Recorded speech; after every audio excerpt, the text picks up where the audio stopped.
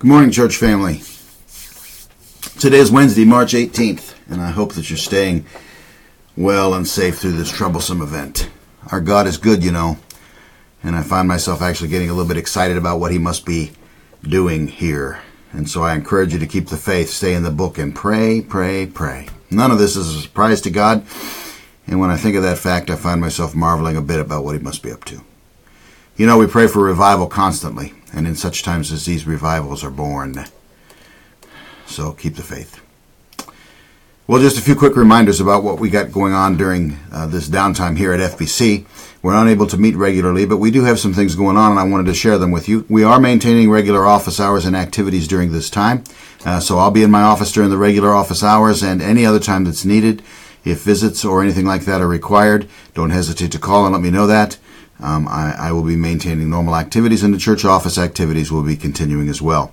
We're not holding Wednesday prayer meetings, at least not here in the normal fashion, but they are going to be continuing to be held in a couple of ways. First of all, the elders and I will continue to meet on Wednesday evenings, and we will be praying together for the needs of the church, our country, our world.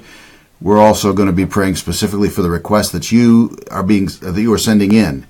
And I encourage you to do that. And that leads me to my next thought. Let me explain how that's going to be working. We will be maintaining an active prayer chain, ongoing prayer meeting throughout the week. And we're going to be doing that by just sharing all the requests that come in. Now, we have a prayer chain that some of you have signed up for and that has been in place for some time. But we're going to expand that. I'm going to send all prayer chain requests to everybody in the church, at least everybody that we have emails for. And I hope that we all, as a church family, will keep the lines open to God throughout this time for all of these needs. So if you have prayer requests, share them, and we will share them out to the church. Whereas they would normally be prayed for together in person on Wednesday evening, now they're going to be prayed for as we send them out to everyone else on that prayer chain. So submit those requests. You can submit those requests a couple of different ways. Obviously, you could call here and do it, but I'm going to request that the majority of them come in through our church website, because that will be the simplest and the most accurate way to do it. Go to friendshipbiblechurch.org, our church website, click on Contact in the upper corner, and then you'll see underneath there an option for prayer requests. You can fill out the form, hit submit. It's going to come to me directly, and that way I'll get them all, and I can be sharing them out with the church family. And so I encourage you to send those in. And then I encourage you, just as the elders are going to be gathering together on Wednesday evening, I encourage you to gather together with your family, perhaps around the dinner table or somewhere in your home, in the living room.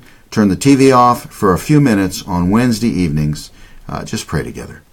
Pray through the prayer chain emails that you're receiving during the week. Pray for this virus to be defeated. Pray for your church family. Pray for our country and leaders. Pray for the doctors, the nurses, others on the front lines. You know, we talk so much about prayer in this church. Some of us are used to regularly meeting midweek and praying together, as some of us never have really participated in that. But the time is now for all of us to be on our knees and praying for each other. No one should be ignoring the importance of prayer. Please make it a priority. And the only way it will be a priority is if you set aside a time during the week to do it. So at 6:30 this evening and every Wednesday evening going forward, wherever you are, please gather your family, sit down together, pray over these things, and I think our prayer meetings will continue as a result of this, and probably be even more effective and more powerful as we all, though separated by distance and isolation, unite our voices in prayer to our God, who alone can heal and who alone can fix. At the end of this video, I'm going to share the requests that have come in so far this week. There have been a few. I expect that number to grow as more and more people start using this method, but please pray for the names, and I'll share those in just a moment. But before that, let me just say Sunday school and worship services also are canceled, as you know. We will not be holding them in the church building on Sundays. We are working on a service that we can hold together in our homes in a similar fashion to what I'm saying about prayer meeting. And so we'll still be worshiping together on the Lord's Day. We won't be in the same building, but we'll all be united in worship toward Him. And so stay tuned for more on that. There'll be more coming later this week as we get that prepared. Just as a bit of administrative information, the church website is going to be the place to go for updates and information. We may post things to Facebook as well, but if we do, it's only going to be pointers to the church website. The website is the official place for updates and announcements. So I would check that website daily to keep up on things, at least daily. And this church YouTube channel is going to be the place for all video content. So if we do more videos like this one, more video updates, you might want to go there, like it, subscribe it, so you'll get notified when new information is posted here. And of course, I'm going to link, just as I did this time, all the videos on the website, on a church website, so you'll be able to get to it either place. But those will be the official tools. I want to leave you with a word for my devotions this week, because it really spoke to my heart, and I hope it'll speak to yours. 1 Corinthians 15:58, therefore, my beloved brethren, be steadfast, immovable, always abounding in the work of the Lord, knowing that your labor is not in vain in the Lord. In 1 Corinthians 16:13 and 14, watch, stand fast in the faith, be brave, be strong. Let all that you do be done with love. I was encouraged by those words. I was reminded of the need for all of us to stand strong for Jesus during these days. Well, that's all for now. There'll be more to come. I just want to leave you right now with the prayer requests that have come in this week.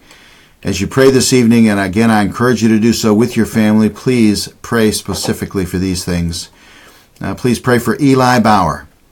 Eli is aboard ship at sea with the virus detected on the ship, and I believe the last report I had was that Eli actually has tested positive for the virus. So please pray for Eli and all of those who are serving our country aboard that ship at sea, that God would take care of them. Please pray for Pastor Wetzel of Victory Baptist Church, who's healing from cancer surgery. Someone requested that. Please pray also for wisdom for the Mullallys' son, Craig, who is the fire chief in Brimfield. And as I think about that request and all that he must be going through right now, I think of our own Ryan Hall, who's also a fireman, and Tim Moore and others who are on the front lines, but all the doctors, all the nurses, all the first responders right now, and all that they're having to deal with. Please pray for all of them. Please pray for everyone to be wise and safe from the virus. Pray that the people would keep the faith, that we would encourage one another during this shut-in time. Please pray for Carol Lafort, Cindy Richards' mother, who's undergoing chemotherapy treatments. And let us pray for one another, like we never have before, that the Lord would be with us. And so, God bless you, my friends. Keep the faith. Keep looking up.